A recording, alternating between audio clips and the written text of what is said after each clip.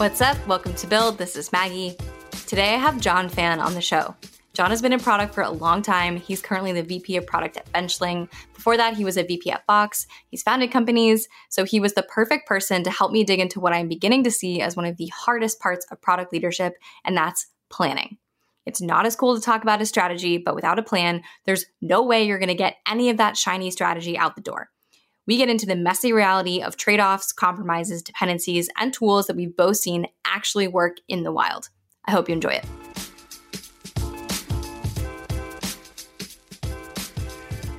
John, welcome to the show.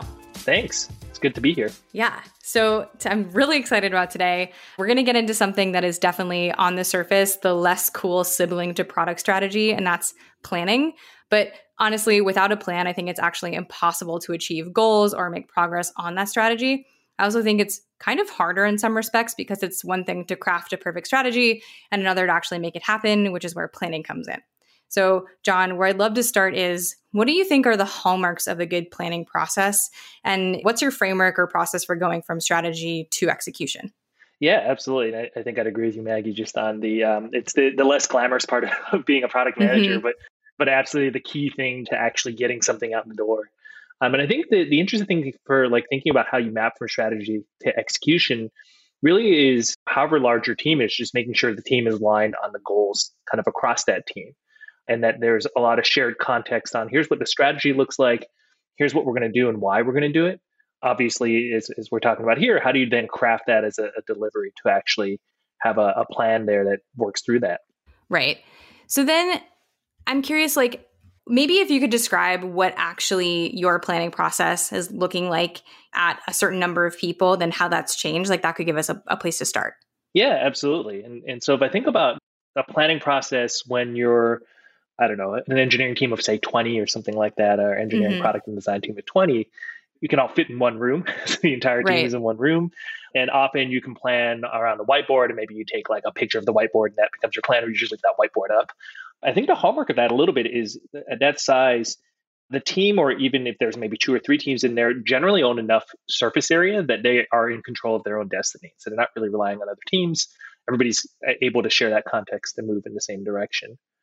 If I compare and contrast that a little bit to, a much larger team. So today at Benchling, we're a team of about somewhere north of 100 people inside of engineering, product, and design. It's many more Scrum teams, as you might imagine, and trying to actually line up how everybody works is just a lot harder because you're trying to march generally in the same direction, but everybody's got a different area of the product, so to speak, that they can see and work on. And you have sort of that split that starts to happen between, say, a platform team and an application team. And so you have to then make sure that those teams are working in the same direction.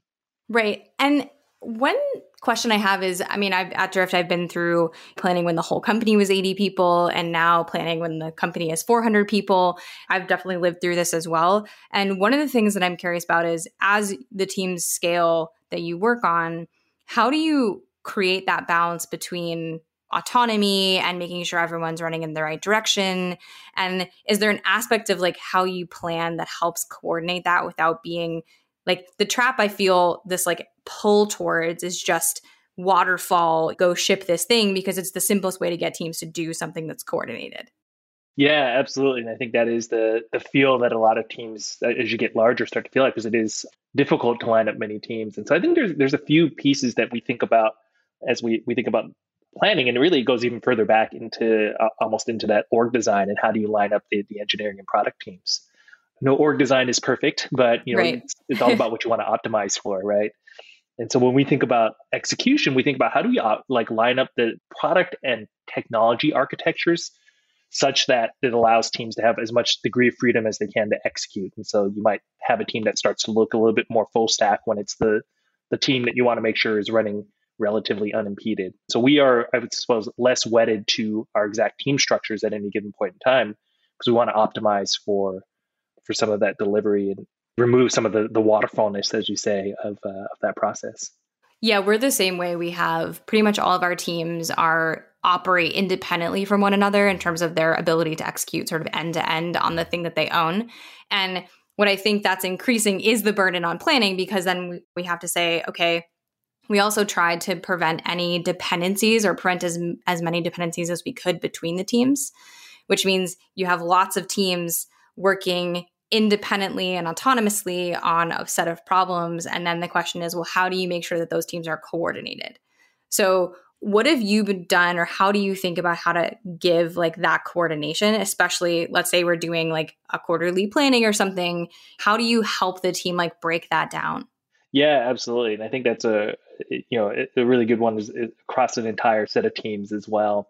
And there's a few things we do, and I would say like this is definitely an area where we continue to tinker and experiment between planning cycles as we find things that we like and don't like. So I would say it probably has varied at every organization I've been in, but there's a few common principles I tend to see here. One of the key things is there's a bit of a tops-down nature to the process, which is roughly what are the big swim lanes or goals we want to get done in a given time period. That might be a quarter, depending on your planning horizon, or it could be a year. These are the things that you say, hey, it's not like 100 different things, but it's 1, 2, 3, 4 things that you're trying to get to. And that each team can then look at as, okay, well, this is directionally where we need to head. And how does my area that I'm working on fit into that, making that impact in the product and for the company? So that's maybe one, which is that sort of what I would just call like the umbrella kind of guiding principles there. A second one, which I've done more recently, and I would say has been something I've resisted for a really long time, but I think now that I've tried it, there's a power in it if you use it correctly, is creating a stack rank list of priorities for a given quarter. And then, I've been updating that on a rolling quarterly basis. And the goal of the list, I kind of, just because it's a nice round number, tried to keep it to like a top 10, is not to fully plan out execution for everybody so that a team just looks at it and goes, oh, okay, I see within this top 10 that just kind of orders all of my backlog. But it's more to provide guiding principles when there are dependencies on a given team, and they maybe have multiple dependencies from different teams. For us, we're a little bit more integrated, so we don't the teams don't run quite as independent of each other. With that, what it does is it's a guiding sort of default set of tie breaks for if you're working on priorities, 4, 5, and 8. It kind of tells you, okay, we'll go get 4 done first, and then 5, and then 8 in your planning. So it helps the teams kind of get to an answer a little bit faster without having to thrash or, for us to have to debate or go back and forth on it quite a bit more. So that's probably the second principle. And then the third one, in addition to, kind of thinking about that umbrella and then the stack rank list, is having what I call like a local area mission for each team, and allowing the team to, from the bottoms up, also look at, they're closest to the problem space they're working on, to say, hey, here's what we think we need to work on relative to, there's a tops down umbrella view, but also we have the bottoms up view of like, we're close to our users, and this is what we see as also being critical to work on. And so our planning process ends up being the reconciliation of maybe those 3 things, if that makes sense. Yeah, that makes a ton of sense. And I think that's something that we are working on as well. And I think, again, if anyone has figured this out, I want to know, because I feel like this is just the constant, every time we feel like we get it right, then it breaks. But I think the balance between, what's happening on the ground, what are we hearing from customers, what's going on with the technology itself, what do we have to do, and feature requests and all sorts of other inputs that we have. And then, like you're saying, the umbrella view, sort of like, where are we trying to go? What's the mission? And then there's that kind of like, I think what gets interesting to me about the planning is that's how I see all these things kind of smashing together, and like you figure out what to do, right? Because it's like, that's that mission critical moment where you decide, okay, from all these inputs, like how are we going to move forward? And I think that's the thing that I'm realizing the more I work on strategy. It's like at some level, the strategy is kind of easy to say, well, this is where we should go. But then it's like, well, how the heck are we going to get there? Right, exactly. And I think having that strategy as the guide makes a lot of sense. And then, like you say, how do you break it up into more digestible chunks for the team, both from a delivery perspective, like an iterative delivery, but even just who's working on which pieces of that vision is absolutely the case here. When you're talking about the stacked ranked list of priorities, we have to talk about, whether we're talking about features or outcomes. So how do you think about that dichotomy for the team? And I've definitely had people on the show with different opinions, and I've gone back and forth. I want to live in an outcome world, but sometimes it doesn't feel practical. Like, how do you handle that question? Yeah, absolutely. I think it is definitely like, I go back and forth on this a bunch. So I don't know that I have like the definitive answer here, but I would say I tend to lean toward the outcomes being measured, not in a planning execution process, but in the sort of key results that we want to deliver at the end. And so that's a little bit, I leave it maybe to some degree as a implementation detail in that the level of the stack rank is not go, write this specific component in this way, but it's more, hey, we need to get to, it's also not on the other end, hey, we need to have, X number of customers using this thing on this date. Right. It's more in the, we need to have a component that satisfies this kind of use case. And so it's somewhere in the middle, which is maybe not as satisfying an answer, but I think it ends up being really helpful on the stack rank side, because the stack rank is really about communicating to primarily and first the EPD teams. Here's the things we care about. And it needs to be at a sort of in the language, if you like, that is closest to what they're building, right? So if I were to talk in terms of outcomes, I think it wouldn't be directive enough for the team to have a sense for, okay, we need to satisfy it in this way. And then maybe on the flip side, we also use that list to communicate to the go-to-market teams, here's what we're building and in what order. And so you also don't want to get too into the implementation detail because you're trying to communicate to the field, here's roughly how we're thinking about the set of things we want to deliver to our customers and how we then might go and market or sell and support that. And so having it being too into details doesn't allow those teams to sort of use that list either. Right. And I think what I'm realizing is maybe when we say outcomes, I wonder if there's a bit of that. We have this phrase that we got from a woman named Molly Graham about black hole words. Mm-hmm. And I think outcomes, I'm realizing, is a bit of one of those for me, because you're right. I don't think I've ever gone, and maybe this is a B2B thing as well, but I haven't really gone to a team and said, we need to get to X customers. Really, the outcome that we almost always talk about is we want this customer experience. We want to solve this problem. We want to tackle this opportunity. And I think that's the level of detail that I at least have found so far to be more helpful, because then I don't know how we're going to do that, but I know, and that's up to the team, right? Because they're the ones who are going to do all the discovery and figure out actually what the product needs to be. But at least if you can say, like, this is the space that we need to own or play in or solve for, to me, that feels like a better way to do it. What do you think about that? Yeah, absolutely. I think it's like a level above, like at the ground level, it's sort of like you're implementing a feature, but maybe you don't know the context of why, right? And so having this view, as you say, I think really provides this is what we're trying to get done. And maybe not how we're going to measure it specifically, but this is the sandbox, if you like, that we want to play in. Yeah, because I've always found that, or at least, opinion of one here, but I think that when someone talks about outcomes and planning with outcomes, and, it's something like, oh, well, we need to grow our user base by X, or we need to grow ARR by Y. And it's like, well, there's an unending number of ways that we could do that, but like, where are we going? And I need two things. I need to know, like, why are we here? What's our mission? And that's what we need to do. And then I can come up with something interesting. But I think without that context, it's kind of like, I don't even know where I would start. Yeah, exactly. I think that's absolutely right in terms of just, maybe it is a little bit more for us a B2B thing, but it definitely feels like exactly the context that's really required to deliver impactful products. Right. So you mentioned another thing a little bit about sharing with the go-to-market team, which of course I have to bring up roadmaps. So in your planning process, like, how does a roadmap show up, if at all? And like, what form does that take? And like, how are you using that to help the team get from, okay, here's our strategy and the opportunity we want to tackle, to, this is what I'm going to go execute on today? Yeah, it's the eternal question, I suppose, in the interface between go-to-market and the building function. So we do have a roadmap, and what we've decided on, and it's kind of an interesting question because we've been having this debate a lot recently, which is kind of to the question of waterfall and maybe what stage a company that you might be at. It can feel like planning a year out is almost like creating that waterfall for yourself, because you're signing up. Yeah. To deliver something which, frankly, in an agile world, you probably haven't really sized and scoped to the detail that would warrant putting it with high confidence 4 quarters from now. And so we've tried a few different things, and I would definitely say we don't have the answer for ourselves yet, much less for anyone else. But we do share that 1-year roadmap.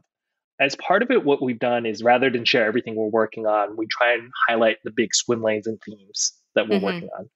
So you can expect us to be investing in an area around how you manage your processes, right? Or what have you for us, with Benchling. And so you then end up with a few core themes that you're trying to get done through the year that can help kind of alleviate a little bit of the determinism of, okay, well, you said, 2 quarters ago that you'd have right now this very specific feature that I asked you for, right? Which can be really hard. We've tried that. I think another thing that we do as well is kind of look at the upcoming quarter or two as the ones where we're saying, hey, we're really committing in a hard fashion to deliver these on time. So you can sort of take these to the bank, and our customers want to be able to plan around what we're releasing so they can adopt it. So there's a good reason to do that as well. But the upcoming 2 quarters may be a little bit more confident, and the back 2 quarters, maybe we either provide a little less detail or more of a directional sense of we think we'll be here, so that we're not kind of locking too many things in stone too early. That's basically what I've heard over however many times I've asked this question of different people. I think that's where almost everyone lands. And what's funny is that everyone kind of feels the same, from what I can tell, the same level of like, I don't think I really got this right, but this is the best we could do. So I think at least everyone I've talked to has the same kind of like, this is what is working, but I think there's maybe a better way, but we don't know what it is. And I think that comes back to what we were talking about before, which is how do you balance giving enough context and description and detail for it to be useful with not locking yourself into something that you don't know how to do, and just balancing all those different stakeholders and all those different inputs without just saying, I don't know, we'll wait and see. Yeah, absolutely. And I think to some degree, rather than throw our hands up in the air on that as well, a thing we try to do is we do this in our planning process, actually say, well, maybe we're not going to have like the full on product spec done for a feature 4 quarters from now. But can we write down like sort of the core things we're trying to get done? And maybe, during our planning process, we try and do a very high level sizing of things. So we at least know, hey, this is architecturally, we're going to have to rewrite everything. So it doesn't really make sense to say we can do that in 2 quarters or what have you. And on the other hand, this is something we think, hey, we know kind of how we need to get there. It's just more, we need to actually sit down and do the work. Yeah. And so that gives us at least a directional sense of where we're at. We've been pushing really hard at what are the details at a not super fine level of detail for things that are further out in the roadmap. So at least we know on a rolling basis where we're at. It ends up compounding on itself then. It's like a one-time cost to do that forward planning for a year. And then kind of we're planning every quarter as most folks are. And so now when you hit the next quarter, you've done a little bit of the work, the homework for the quarter coming up, because you've done a little bit of that thinking. So it can be at least somewhat helpful as long as you build enough time into the planning process.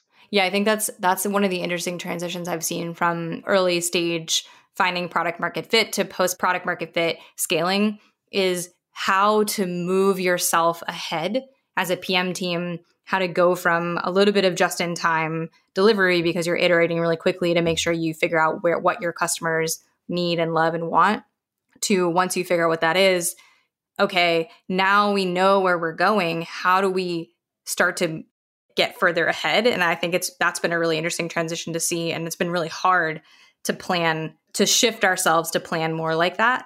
I definitely underestimated like how hard it would be to kind of like move a whole PM org earlier. Right. One area I'm curious about, because we've been playing around with this a little bit, and I'm curious what you've seen at Drift. We've been thinking about also explicitly carving out that planning time in our quarterly engineering schedule to say, hey, we are going to spend X amount of time, and actually acknowledge that, we do want to do a little bit of higher level or maybe deeper scoping on a small subset of things. And so maybe it's not a whole sprint, but we might take part of the team for a sprint toward the end of the quarter to say, let's do a little forward planning. Yeah, that's really interesting, because I think there's a balance between, I think there's 2 things wrapped up in this that we've been talking about, which is who does it and when does it happen? And so I think we're big enough where we have almost enough people at the like engineering manager, group PM type level, or like design lead level, where there's a group of people who can do that work kind of at the level that we might want it to be done without totally derailing or like needing to take a sprint off of we don't work in sprints, but like whatever, the team who's doing the day-to-day development. So I think that's the group that's almost big enough now that we're trying to say, okay, let's do that. And we're doing it right now because our quarters are sort of 1 month off because our fiscal year starts in February. So we're just about mid-quarter for our Q1. And so we've started to say, okay, well, like what does that look like? And I think the thing that we're trying to do is not just what are the new things we want to build, do those look like roughly, but we're also trying to say, okay, well then what's the next set of problems we want to solve? And at the same time, what are the technical initiatives we would want to do? And I think like we're trying to get better at making sure we have that information to feed into our planning process. I think it's easy to kind of skip over that. So that's one thing that we're doing. But I think that group is really starting that process now. And I would say that's one of their primary tasks.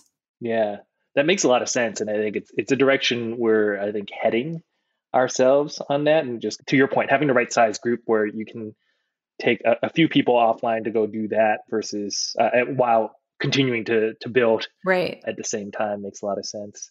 I think the thing that was hard for us back in the day or when we were smaller is that it never feels as important as the thing that is currently happening. And what I'm noticing now is that it's like defending the time because it's so important to spend that time, especially in product. Your whole job is to understand like what's going on in the market, what's happening with your competition, your customers, your strategy, all that stuff, and to have an opinion about where you want to take your product. And if you don't spend the time to do that research, and honestly, I think to like let it sit in your brain, and you need that kind of like creative time, you're never going to be able to have a good answer to that question you're asking about like, what does it look like and roughly how long is it going to take and all that kind of stuff. I see it really as like a time management problem in addition to a, who should do it problem.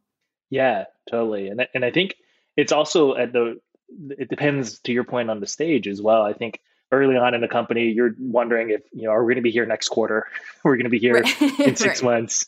As the company grows and you're fortunate and you're like, okay, what about a year? And I think probably given, Benjamin's roughly the same size as Drift in terms of number of employees, where, hitting that stage where it's like, okay, in the last year or so, we've really thought about where do we want to be 3 years from now, right? And then you start to really want to think about how do the pieces fit together to get there? And it is a deliberate motion and change management, frankly, in the planning process to say, we need to create and explicitly carve out that time to say, let's think about where we want to be. What bets do we want to take? Which things we're now in the place where you can try 2 or 3 things that may or may not work, right? And so what's the hypothesis? How are we going to get there and how do we test it? And without planning those pieces, it's really hard to then execute on anything because you don't really know, to your point, what impact or where you're headed.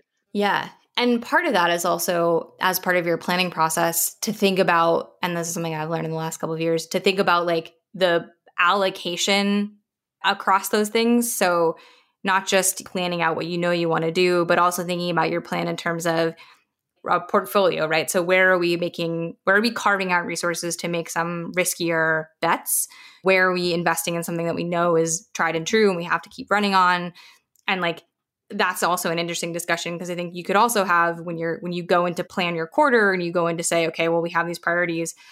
Why would we invest in product A when like product B is on fire? And it's like, well, we have to defend our investment in product A because we think that's the future. Or we need to be investing in our future. And so that's another aspect of planning, which is like, how do you make sure you're allocating your resources?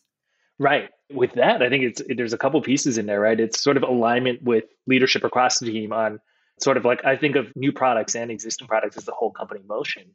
So if you're going into a new area, but say sales or marketing or support or what have you isn't ready to do that, the obvious example or the one where it always is super clear is, okay, we want to go internationally into another area. Do we have the localization of the product, obviously, the internationalization, but also, are we set up to support people in that time zone comes up as well. And so some of those investments are super clear and like, okay, everybody needs to be lined up across the company for that. And so I think when we think about, so to speak, those version 1s of new features, that can be making sure that there's alignment across the company. And then at times it might say, hey, actually, like the thing we want to do is maybe not completely turn off that new innovation, but we want to focus a little bit more on the products we have and generating those version 2s of those features that are out there already because they've been in market a little while. We're finding that, hey, either renewals or even new business, our newer customers are expecting a little bit more depth of this feature. And so it does end up being an ongoing conversation with your customers and with the company internally to just make sure everybody's kind of lined up and moving in the same direction as you plan out which thing to focus on. And that can shift from quarter to quarter. Yeah, absolutely. So taking a bit of a step back, when you think about, going into a planning process, what are the high level steps that you go through? And then I think the next question I'm going to ask is like, where do people go wrong? Like, what are as over your career, like, what are the tips and tricks that you've learned and the pitfalls that to avoid that someone who is maybe newer to product leadership, who's trying to figure this out, like should know about? Yeah, absolutely. And I think in thinking about this in terms of like the execution of the planning process, right, is one of the big things. I would say probably only crystallized for me in the last couple months, really. It was something I did when I first got to Benchling, but Didn't really know why. I think one of the key things to do that I found really helpful is to have a product operations team that, along with maybe your program management team, is partnering to run the planning process as a product, if you will. And so like we think about that and we're kind of iterating on that as a product quarter over quarter and taking feedback from the product managers, the engineering managers, from go to market on how the roadmap output worked. Really treating it like, hey, we're going to continually improve this process. Before you move on to play that back, that means plan out exactly like what your planning process is and then do the process and then check back in on it as if you're getting feedback on your product. Exactly. Yeah. And at the size that we're at as well, it's sort of the thing where having consistency in the presentation of the information is pretty important, because if one team is measuring things on one sort of resource capacity and another one's measuring on a different one, it's really hard to then reconcile what are we actually delivering at the end of all of this, because I've got to convert in my head. One team's using points, another one's using sprints, the third one's using like engineer ones. How do I figure out what is it that I just signed up that we're going to do? It can be a tricky conversation there. So I think that's like maybe point number one is having somebody kind of run the planning process like a product. The second thing I found that really helps is probably even more so in a completely work from home world is writing everything down. So we actually have teams do pre-work coming into it. So we used to sort of just have folks show up with like a rough kind of outline of here's what we're planning to do. And that actually worked pretty well as we were smaller. As we've gotten larger, the documents we write for planning end up being a way for us to communicate between teams because you can do it a little bit more asynchronously. So you can read a different team's planning doc, especially if it's one where they're like, hey, I have a dependency on this team, or you might have a dependency on them. And it gives you a sense of what are they working on, what are the key things on their plate, and where you might fit into that. So you have a sense of like, as a product manager on a different team, if I'm relying on this team for something, should I actually believe that that's going to happen or not in a given quarter? So writing everything down helps. It also helps with the rate at which we're growing and adding employees for new members of the team on the engineering and product side to then be able to catch up on all the context. And so investing a little bit of energy in writing everything down versus it being sort of just a conversation alone is really helpful as well. I think we just started trying to get more specific about that exact thing, which is not only writing things down, but also what are the set of questions that we have to have answered to go into planning? So, of course, we would want to have a quote unquote strategy, but then also what are all the other questions that need to be answered, about customers, the product, the technology, the market, the competitors, stuff we talked about earlier, regardless of format or medium or whatever, just at least having that data and that information in a place that people can read, I think is like a massive step forward than, like you were mentioning, the earlier stage, kind of more ad hoc, like these are the things that I think we should do type of thing, which totally made sense when we were smaller. Yeah. And you mentioned something really interesting there, Maggie, is sort of like the data around it as well. The other thing we do, so we write everything down into document form, but then the actual output of our planning process is an Airtable that just lists everything we're working on for the whole, in detail for the quarter, but then even the like 3 quarters or 4 quarters out is all kind of listed in there. Okay. And so I'll tell you what's really interesting about that. As you put this together, you get a view of what you're working on, but we also then have various fields in there. One of them is that stack rank list. So it's like, hey, this maps to item number whatever on the list. And then also there's like an estimate of engineering effort required to execute on that item. And so at the end of the process, I can actually sit down and look, where are we investing? So I can kind of check on that V1 versus V2 question. And are we actually directing energy toward the things we said were our top priorities? So there's like a feedback loop between you create this thing and then you get to check it to say like, is this actually going to create the outcome, the like overall outcome that we need as a business? Right. And that actually ends up being maybe the other lesson in our process. We've actually created an initial commit and a final commit so that we can put together the initial view, look at this investment profile, make sure we're investing in the right places and adjust, and also resolve dependencies between initial and final commit. Oh, I so like that. Lets us sort of plan a whole bunch of different things at once, reconcile it all, and then hopefully get into a relatively smoothly executing quarter based on all that. So I have to ask, the cells in the Airtable, like how prescriptive are those about like what the team is going to build? How well understood do you think the solution has to be at that point? For the upcoming quarter, relatively well understood. So there should be a relatively detailed product spec written for anything we're planning to execute in the coming quarter, or at least in the first half of that quarter, to be fair. Yep. But yeah, so I would expect the given quarter where we are generally thinking, hey, if we put it on this list, we're at the point at which we made the commit just prior to the quarter starting, we're planning to have it done. And so we have like relatively high confidence. The things that are 2, 3, 4 quarters out, those are medium to lower confidence. Those estimates have wide error bars on them. So when we look at the Airtable, often I'll cut it between current quarter and overall year, because the current quarter estimates are going to be much better than the overall year, just by the nature of how much planning we've done for the current quarter. Right. Yeah. And I think stepping back, I mean, I love the first commit and final commit, but I think what's interesting is that I think it's easy to listen to us have this conversation and say, this is a lot, right? There's so much that goes into these steps and getting it right and getting like the docs written and all the stuff happening. But I really tried to take the view that this is like, to be successful as a product manager and especially as a product leader, like you have to figure out how to get this right, because this is the way that you like get it done. And it's just so interesting to me because we had that conversation when we were sort of plotting out the show. The sort of cool, sexy thing is product strategy, but it's like cool strategy, but did you execute on it at all with any level of predictability? So this stuff, again, I think has just become so much more important to me in my career because it feels like the way that you actually unlock that value. Right. I mean, this is the homework to do to actually get to the fun things about being a product manager, I would say. Yeah, for sure. Yeah.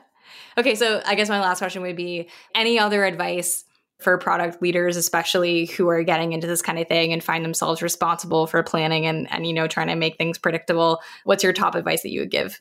Yeah, I think for me, it's probably 3 things here. What we were talking about earlier, I think being willing to experiment, treat it as a product, kind of iterate cycle to cycle, particularly if the company is changing a lot as you're doing this. I think it helps to kind of adapt and mold the process as you grow and take the feedback in. I think a second part is having it's not a big team, but a team of folks who think about that planning process to help you scale as a product leader, because there's a lot of the nuts and bolts of like, what's the template and, what's the schedule? And, when we go and we present, how much time does each team get to present and talk through what they're working on? How do we work back plan from everything? And so having a product ops and program management team that helps drive that actual cadence really helps a lot and is thinking about it. And the third one we didn't chat about quite as much, but I think the other piece is, to some degree, the planning process and the roadmap process are in service of not only your customers, obviously, but the rest of the organization, particularly on the B2B side. So taking the temperature and figuring out what's the right output and feedback you get from the go-to-market teams on what you're shipping, when you're shipping it, what you're focused on, I think can help dictate the content of that planning cycle in addition to the schedule of it. Yeah, I love that last one. And again, this probably is a little bit more B2B focused, but I think seeing that team not as consumer of whatever the output is, as in going to sales, I mean, like, this is it, no questions. I think especially in between maybe the commit and the final commit, or I would hope earlier on the things that are getting in the cells of the Airtable, running those by sales and saying like, is this going to work? Can you sell this? Do you buy this pitch? Like, hey, marketing team, like, how does this feel to you? I think that they're such a great source of feedback. And I think getting their buy-in as early as possible is so important and can be such a cheat code. Yeah, absolutely. I think cheat code is exactly the right way to describe it. Awesome. Well, John, thank you so much for sharing your wisdom on planning. Hopefully both of us will let everyone know if we ever figure out exactly what the silver bullet is, but I appreciate it. Yeah, absolutely. No, I appreciate the time, Agnes. It was a great conversation.